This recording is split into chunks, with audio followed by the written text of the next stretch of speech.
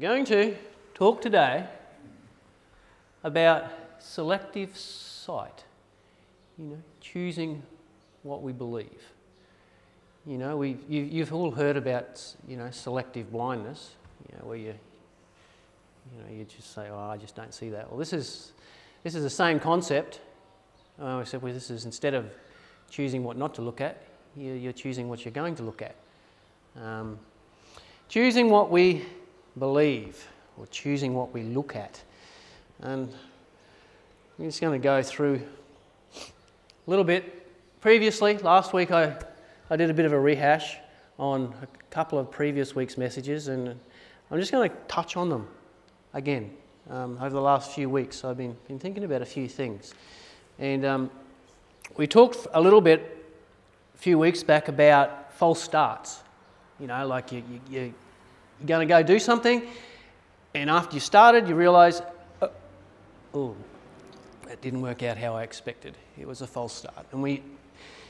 And there's many examples in life and in scriptures that we could pull from, and I use this one of Peter at the time when Jesus was arrested.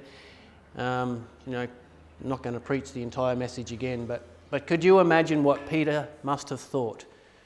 In that particular scenario, at the time when Jesus was arrested, the soldiers coming along with their lanterns, armed, and they says, Jesus says to them, who are you looking for? Jesus of Nazareth. And then Jesus says, I am he. And when Jesus says, I am he, they fall to the ground because of the wonder. And Peter's there observing and all that have gone on in the last 3 years of his life and thinking, this is it. The time has come. And there must have been a mixture of expectations, and he pulls out his sword, he lops off the high priest's servant's ear, and Jesus says to him, put it away. If you're going to live by the sword, you'll die by the sword. He heals the tribe. Peter thought something was going on, but then when you follow the story a little bit further down the track, it was on that very night, not very long later, and Peter denies knowing Christ 3 times. And then he went outside and wept bitterly. And he must have thought, oh no, it's all over. I have blown it big time. And, when the scriptures say that he wept bitterly, if you could put yourself into his mind, some of us can identify with things like that. You poured so much of your life into something and sacrificed so much, and it feels like it's all gone for nothing. And very powerful feelings. And, for Peter, he was all in, and now he must have felt like he was all out. And so he went back, and he says, I'm going to go fishing. He'd seen Christ. He must have been really confused, but he's going back to what he knew. And in that moment, there's probably nothing wrong with that per se. But it would have been a very difficult time in Peter's life, knowing what he knew and then knowing what he did and then having to live with that. And Peter was restored. That's the end of the story. Jesus came to him, says, Peter, do you love me? And Peter says, Lord, you know I love you. And 3 times Jesus did this. And Peter was restored. And it wasn't all for nothing. And Peter allowed himself to be restored. So that was the takeaway lesson from that particular illustration or that example in the scriptures. And then we talked about expectations a little bit. We can have expectations. We talked about Joseph. You think of Joseph as that favourite son. He didn't make up his mind as a child to be born the favourite son. That was his father's doing. It was imposed upon him. He had no control over the fact that he was the favourite. And then all the consequences that had in his relationship with his siblings. He was obviously the favourite, and everybody else knew it. And so this mixture in Joseph's head would have been, well, there must be something special about me, seeming that, I'm the one with the robe with many colours, and these guys don't. And then, on top of all that, the Lord gives him dreams. And it's like, oh, everybody's bowing down to me.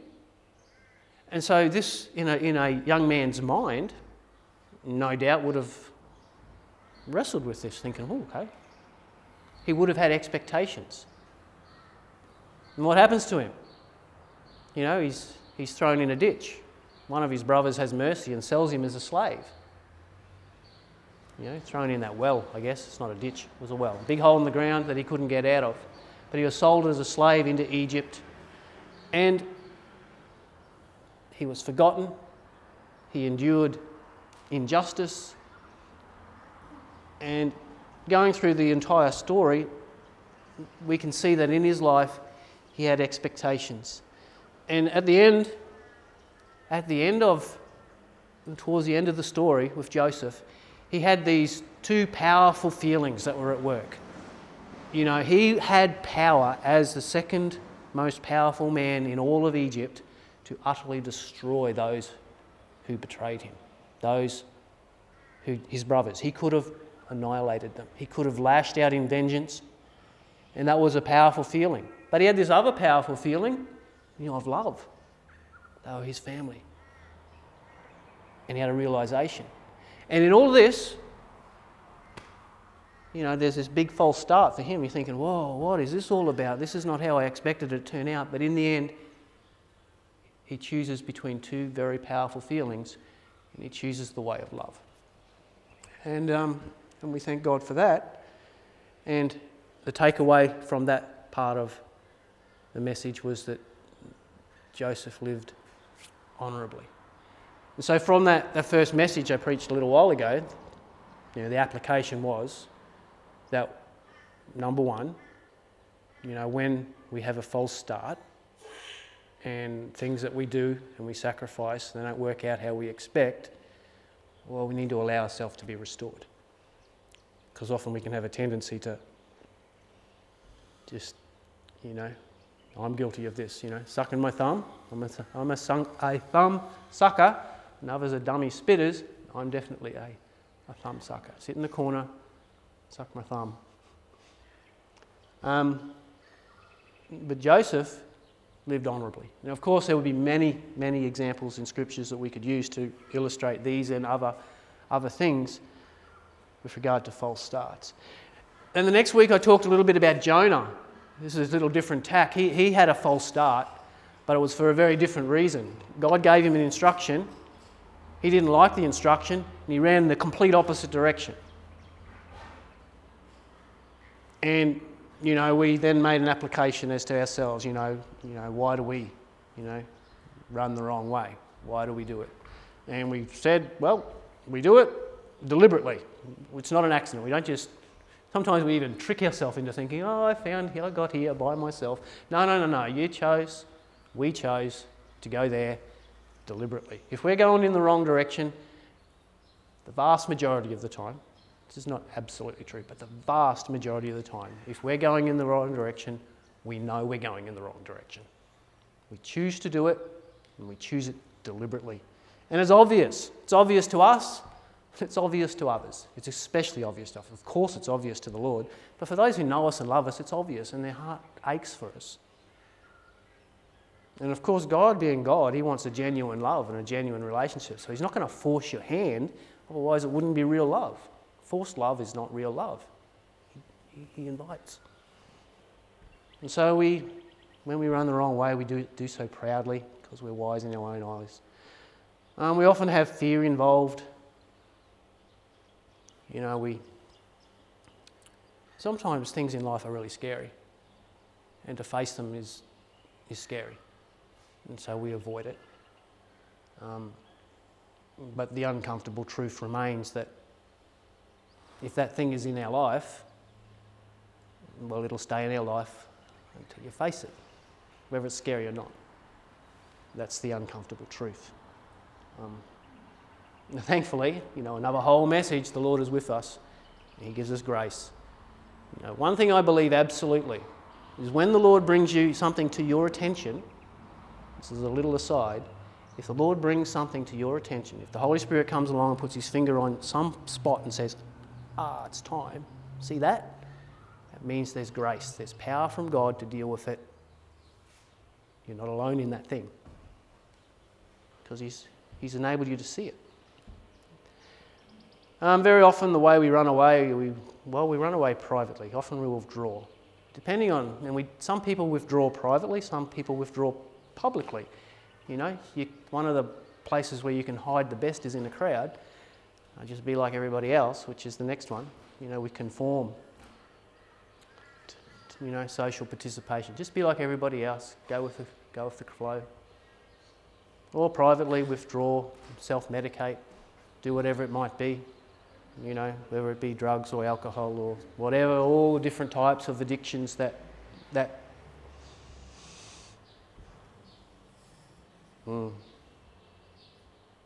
very, very interesting. And we do the switch. We play one part in one crowd and then play another in another. All of these things are ways of running away, and we do them all. And in the end, what we're doing is we're avoiding something, and we're abdicating our responsibility in that thing. And so, of course, when you follow the end of that particular story with Jonah, he ends up in the belly of a big fish. And when you read that passage in Jonah, he comes up with these answers. These are the things that he saw.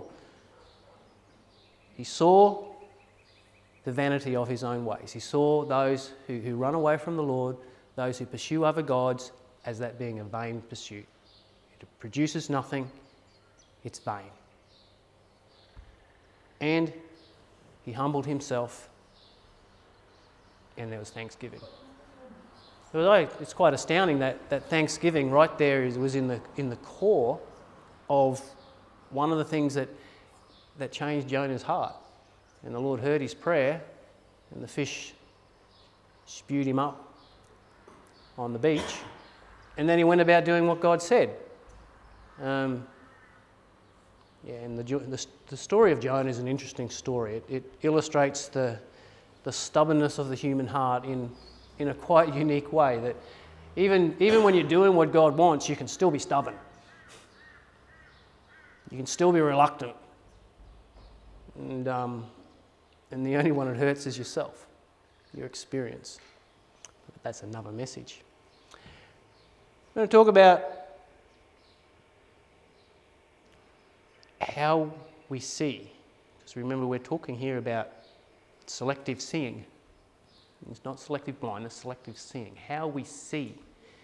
Now this here, a little picture I put up there, I borrowed it from somewhere. You can't see it on the screen. This is from streetlampgames.com. But anyway, just a little image. And you can see that's a street light. And old mate sitting down there by himself under the light of the street light. It's all dark all around. And what that image is meant to illustrate is that quite often this is how we are in ourselves, is that the only thing that we can see is things that we've had exposure to. We ourselves, we can't really see out beyond the perimeter of our experiences. And that's it. And so if you take, sort of, even though you can't, God is our source of light, and He leads us and guides us. But if this is our existence, then what we see is entirely dependent upon what we believe. It's entirely dependent upon what we've been exposed to. And so that's just the natural state of things.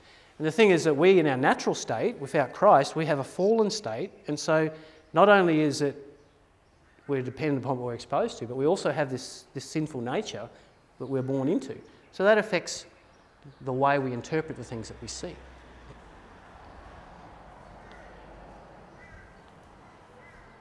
And now, this is another picture of, again, there's a street lamp, but this time there's a series of street lamps you can see in a row going down the street.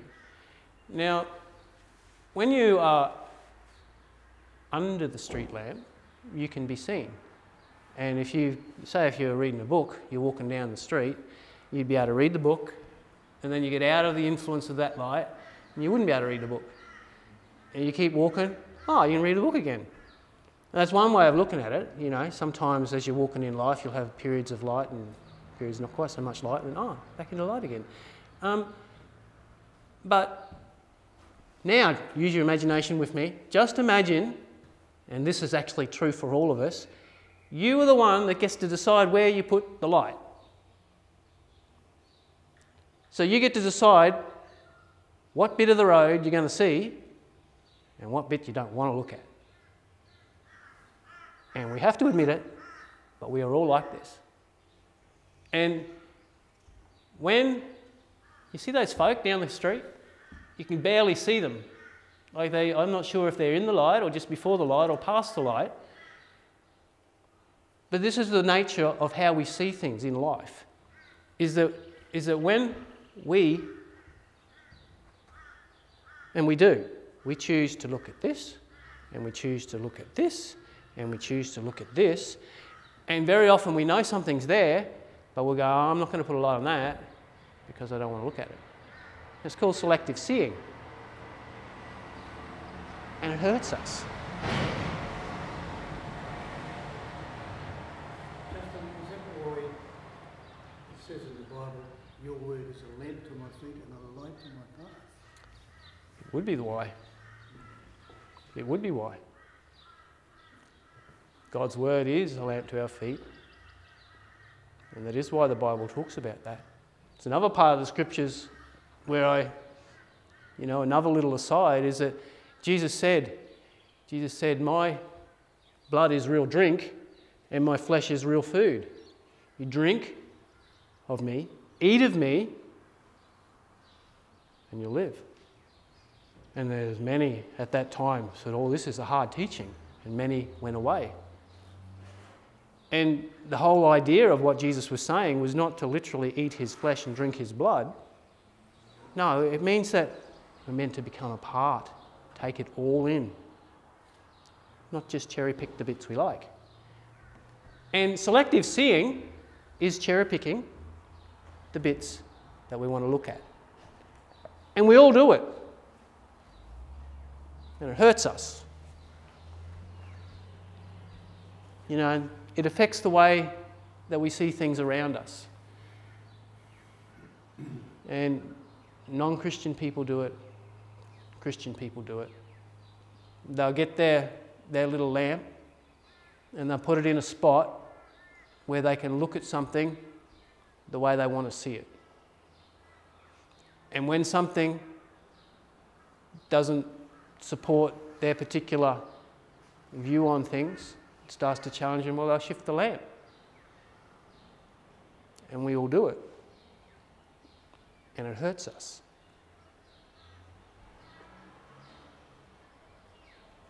I could take... The problem with this type of message is it goes in 1,000 directions. In our culture right now, we see this particular thing. With, say, pick cancel culture as one little example. They look at things that happened in the past and they really did happen, and many of them were really, really bad, and they think, we're going to fix it by just not looking at it. Just say it didn't exist. Well, duh, it happened. And we're actually meant to learn from it, and it's far more valuable to leave it there as a lesson instead of despising it. Because if we cancel that, then we might cancel some other people. It doesn't work. The best way, God's way, is to look at it and have the light of Christ shine on it and go, what's the truth? And how does that affect me?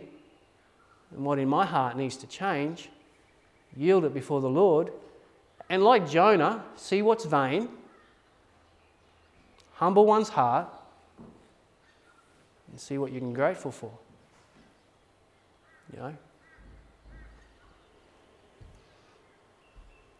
The way we see others, very often, if we're standing up over here in one light and down there's somebody else. We'll only see them if they're actually underneath the light. As soon as they move over into the shadow, because of perspective, we wouldn't see them. If we got up close and we ourselves got in closer proximity to them, we would be able to see them. But the clearest way to see them is if they're in the light. Like those people down the street there, you can't see them very clearly. But if they were on the other side of the light, where the light was shining against their backs, we'd see them more clearly. It's just the physics of light. The way we see things and the way we choose and where we choose to position our lamp, it affects how we see others. Which means, of course, it affects our relationships. It affects community. It affects the unity of the body of Christ. This brings into the whole teaching of what Christ talks about with one body, and the eye can't say, to the ear, you don't belong, or the hand to the foot. The only reason why this illustration is in the scriptures is because human beings have this tendency to say, I'm not going to see you. And this Holy Communion we just had before, it says that anyone who eats and drinks without properly discerning the body of Christ, that word discerning, it means like you take it, like you got a cup of grains, they're all wheat, and you tip them out onto a mirror, and you sort them out, and you go, yes, I see that is a kernel of wheat. Oh, that's another kernel of wheat. You're actually looking, and you're seeing Christ in one another, and you value them, and you go, but even though this one I see has error, but there's still Christ there, and Christ is the most important, so they belong. And if you're not willing to look at somebody in some other part of the body of Christ and see Christ and recognise Christ, then the Bible says then you're sinning against the body. And you're eating and drinking judgment on yourself and on the other person. Because if you're not recognising, that means that you're putting thoughts and judgments against that person, and the enemy loves it when Christians do that. Can you see that? Wouldn't the devil just loves it when a Christian has an attitude against another Christian and starts speaking loose words? He loves it because he can use those words from Christian people, bring them as accusations into the heavenly realms. And of course, this is a perfect little illustration with regard to the future. You're looking down. We often don't go somewhere in the future because we don't want to look that way. And so, brings us to this little play on words, to see or not to see. That is the question. And it is the question. It's the question. So, a few little things. We'll go through this fairly quickly. So if we are not seeing something, it doesn't mean that it's not there. Now, we often play this silly games, of la la la la la la la, fingers in our ears, making noise, don't tell me, don't show me, don't. Or like the young child who's learning, the peekaboo. When they're really, really young, if you put something, it's like that they think, oh, you can't see me because I can't see you. No, it's not true. When you actually grow up and understand that just because you put your hands over your eyes, it doesn't make the world go away. It's the, ostrich with the head in the sand type scenario. It's not real, and we know that it's not real. The stuff's there. Now, sometimes things do pop up where we are genuinely unaware. There's many illustrations one could use to describe this type of scenario. And, say you're walking through the bush and you hear a rustle, and you didn't know. You just hear something, but all the stuff that's gone on in your mind you're learning before, you think, that rustle in the grass just here beside me. I'm not talking about a man named Russell. I'm talking about, could be a lizard. It could be a mouse. It may be a snake. And what do? I know what I do. If I hear a rustle, I've been walking in the bush a lot, and I know I can sort of pick up the difference between a lizard, a mouse, and a snake. They sound different. They do. But that's only because of familiarity. It's only because I've spent the time to actually... It's not perfect. Sometimes I'll run along and I'll kick a stick and it makes a rustle in the grass over there. It scares me like crazy, and it's not anything to be worried about at all. Sometimes we come across things that we're genuinely unaware about, and it's actually all of the background stuff, where we've looked, what we've learnt of, that informs us of how we're going to react. And of course, from a Christian point of view, we want to have the mind of Christ. We want to have the Word of God written on our heart so that when we come across things that we're genuinely unaware about, then we'll know how to respond. If you're walking through the bush out in the Carnarvon Ranges, like Carnarvon Gorge, there's some very, very big cliffs. Thankfully there, usually the tree line's a bit back from the cliff, but you're walking, gets steeper and steeper and steeper, and then straight down. And so it helps to have a little bit of knowledge, a little bit of caution. And it's the scriptures. It's walking with the Lord and walking with one another. That actually, this is all pre-existing.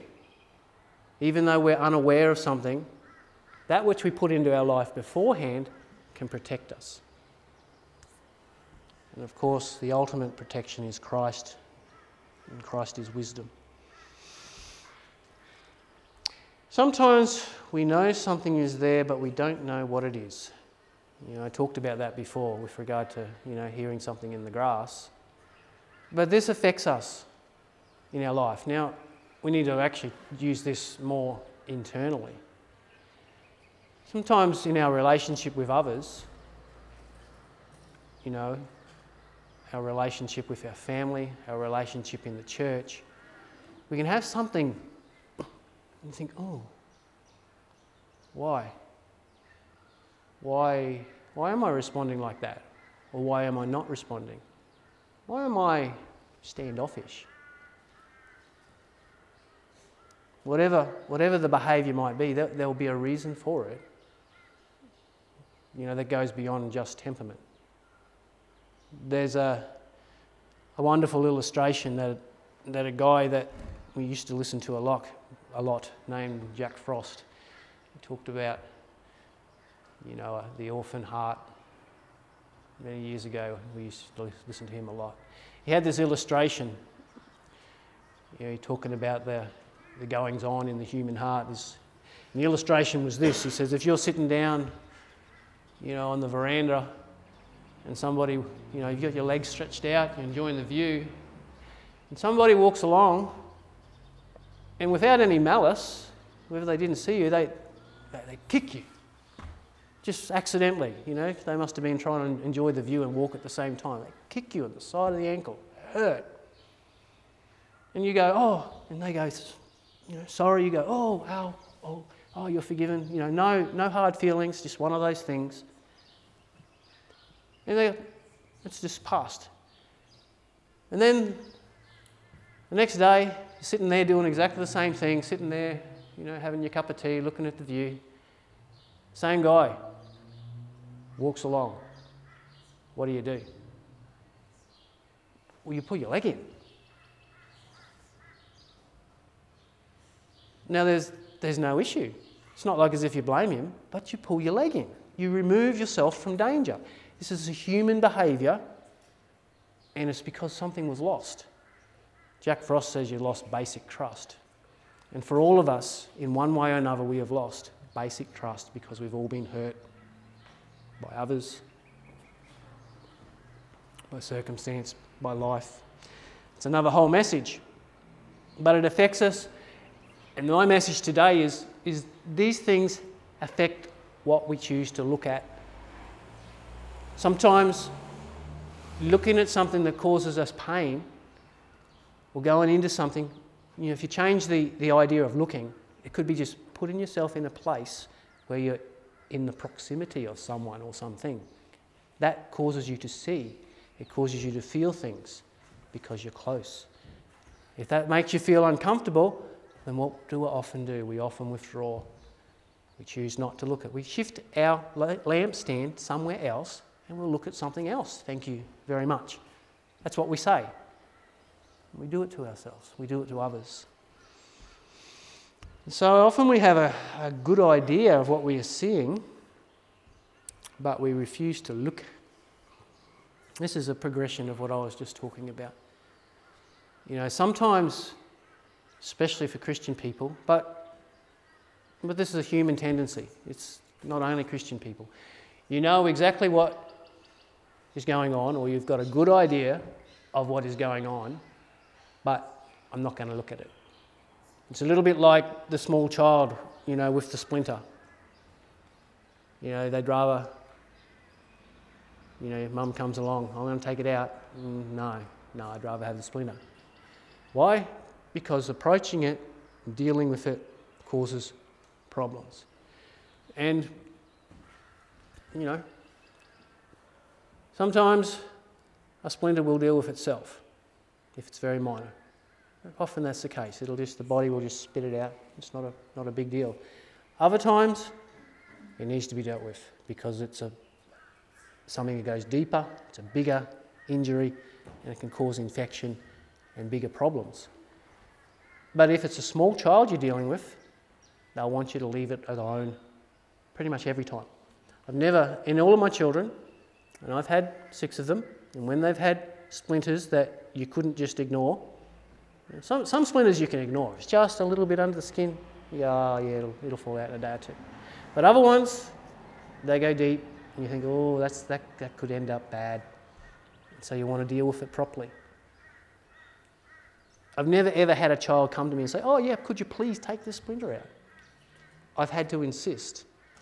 And so it's normal human behaviour to look the other way, to refuse to look at things that cause us pain.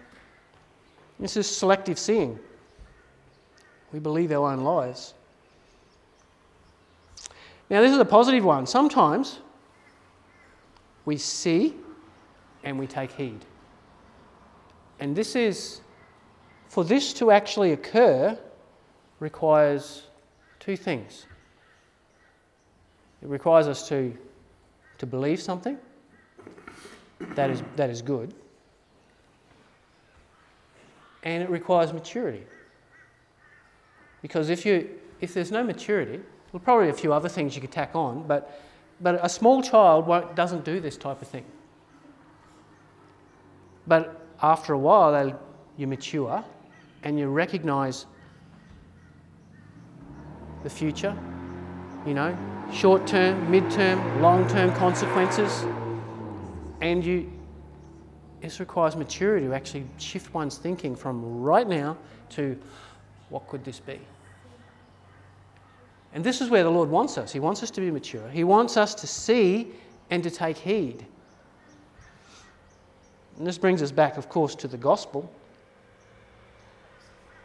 A very quick aside, the Lord Jesus Christ was that seed that was sent from the Father, a seed. This is a repeated theme in Scripture.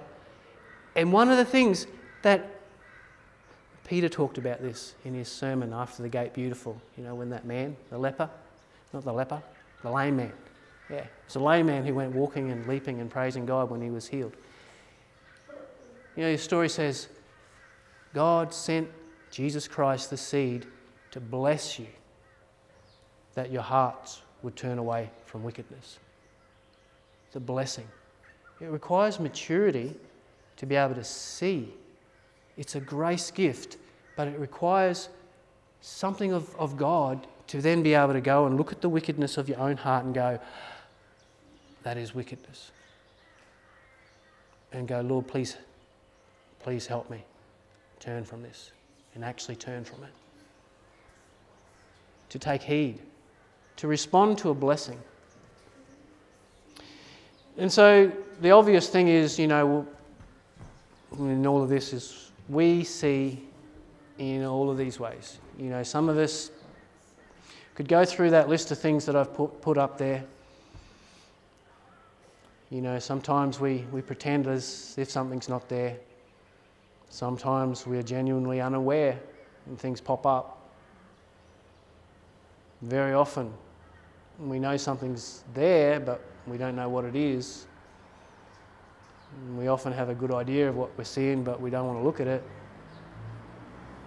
Occasionally we take heed. And so the application, which one do we tend towards? Because of those behaviours, we'll tend towards one. One will be the predominant. And this is not an exhaustive list of behaviours, and out of that little list above there, we would want to be one who tends towards, most of the time, that when we see something, we take heed. And what that means is that we'll go, oh, that's an issue. Holy Spirit, what are you doing? What is this? Oh, yeah, that's not good. Yeah, I recognise that's in me, and I would like to fix that, because that will not only harm me, but it'll harm others. And it's sin. And that is where the Lord would have us want to tend. And the journey of getting to that spot. And so that is a question we should ask ourselves, which one do I tend towards of those? Yeah, sometimes it's the heed one.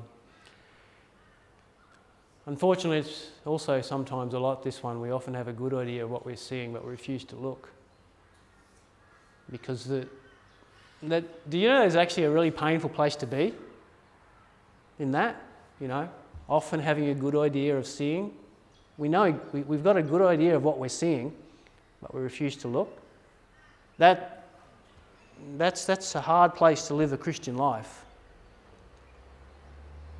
Because the Christian life is really hard to do halfway.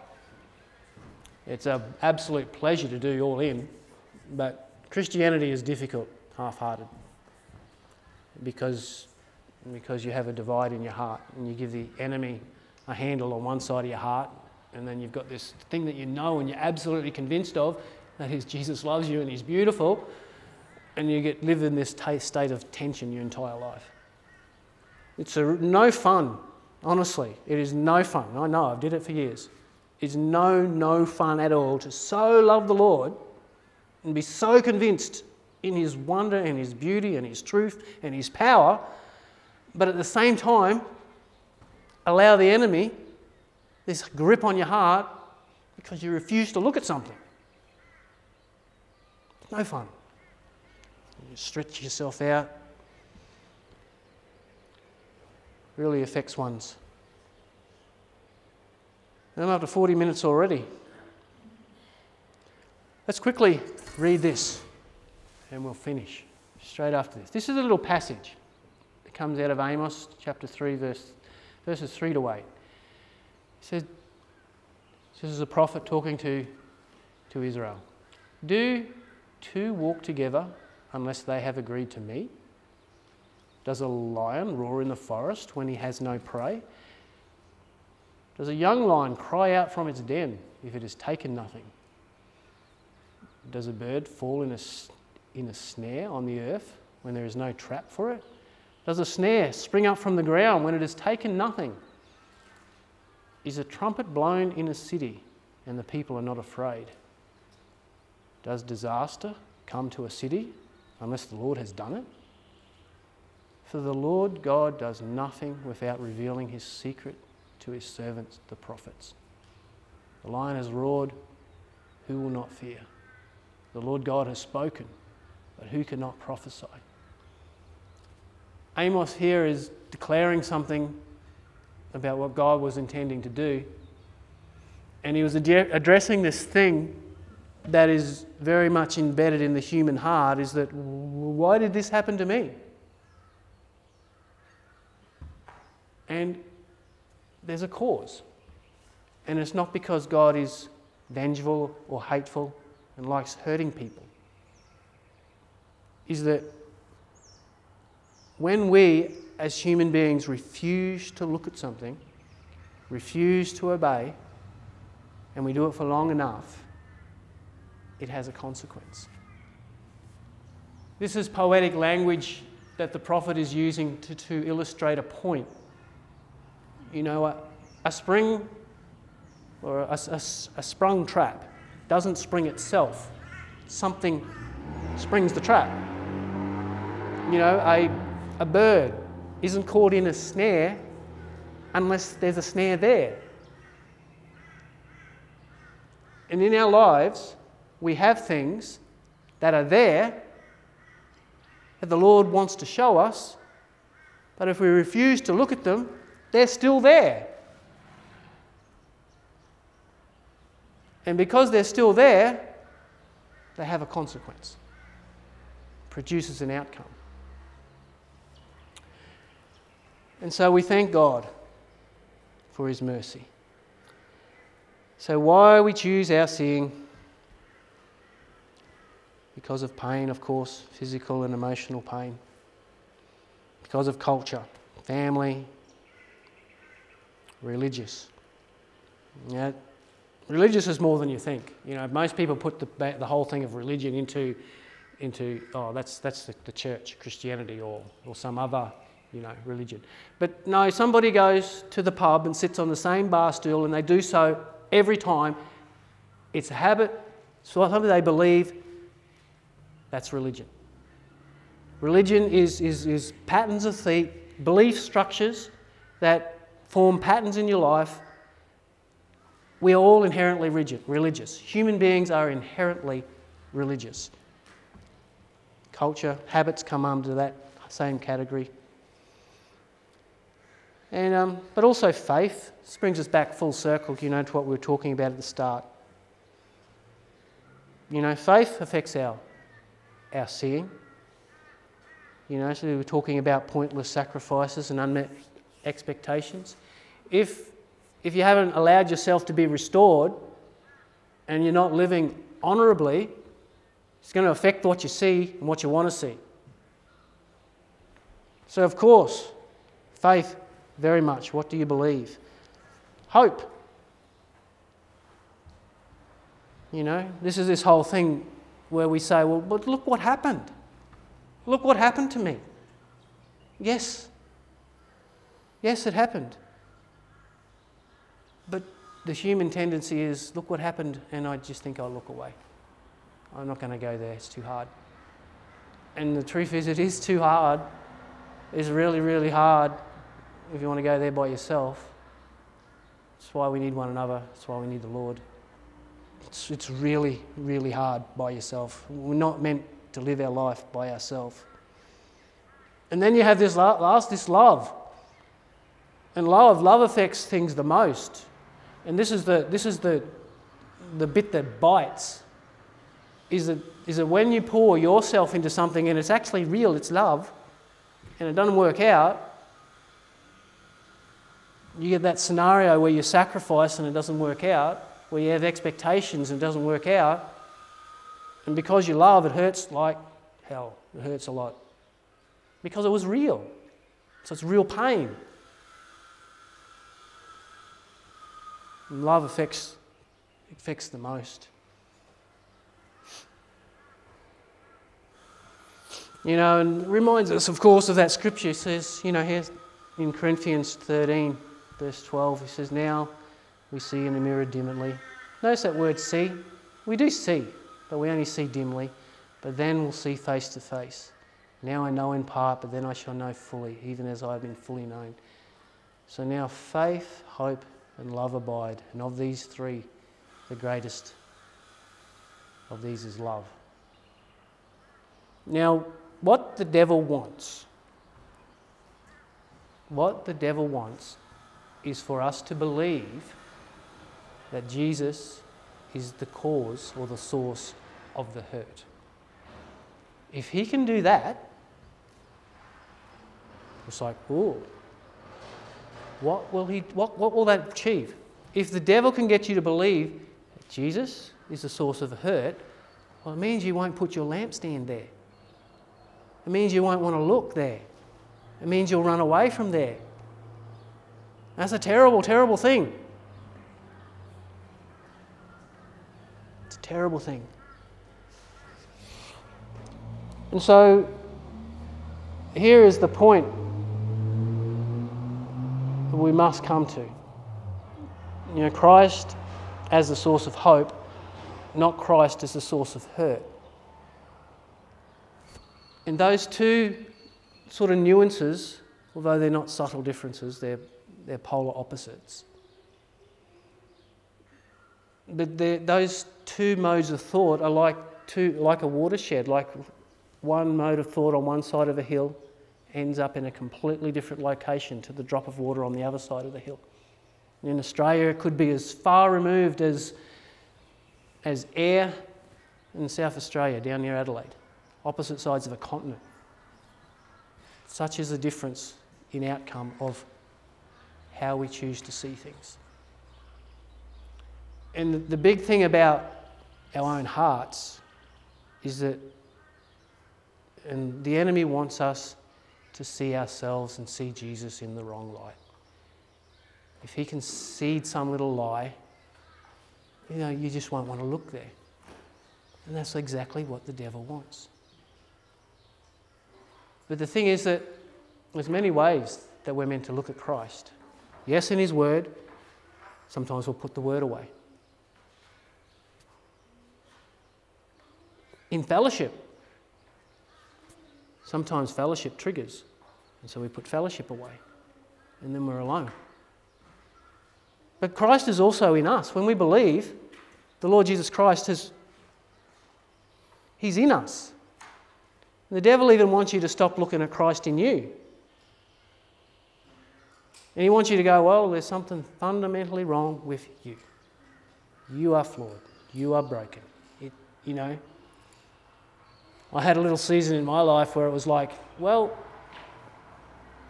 in terms of theology, well, it can't be God's fault because he's perfect. Well, then it must be mine. Well, yes, it was mine, but I went through that whole self-disqualification thing. And that was never the Lord's intent. God doesn't want you to beat yourself up to try and fix yourself, because that never, ever can work. Because Jesus is not the source of hurt. And the only way, if I try and provide a solution to my own things, I just build walls between me and God, and between me and others. And so do we all. Our own solutions, our own ways. So it's coming to the Lord in humility. Daring to believe that coming to Christ is a source of hope. And it comes back to that little pattern that we see in many places in Scripture. Recognising that something is vain, it's fleshly, it's not going to work. Humbling yourself and being grateful for where you are in the journey, that the Lord actually has this blessing. That's at the very, very foundation. If you were to dig down into the levels of Christian faith, right down at the very, very bottom of all the things that we must have, and it doesn't come from us, it comes from God in the first instance. He has blessed us with his Son, Jesus Christ. And he wants us to respond to that blessing. He wants us to see him. And so we'll pray. Father, Lord, I ask that your peace would be upon each and every heart. And Lord, you'd give to us grace to respond to the Lord Jesus. And Lord, that the things that we choose to look at would not be controlled by our own hurt and corruptible will. But rather we would, Lord, find a way in you to respond to the blessing of the Lord Jesus Christ. And Lord, to see, to truly see. And Lord, you are our God who lights the way. You have caused us and call us to be light. Holy Spirit, I ask that you would speak. Lord, that you would Lord, put your finger upon the things that we need to look at. And I thank you for the grace, the blessing that you provide, so that our hearts can turn.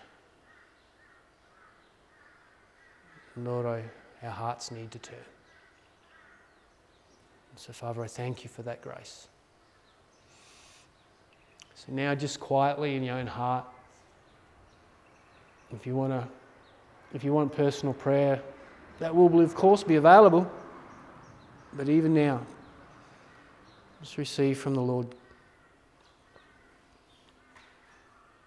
The Lord has provided a blessing.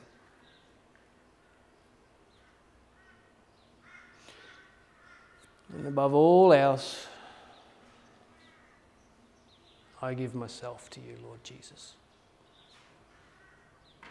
Give Jesus yourself.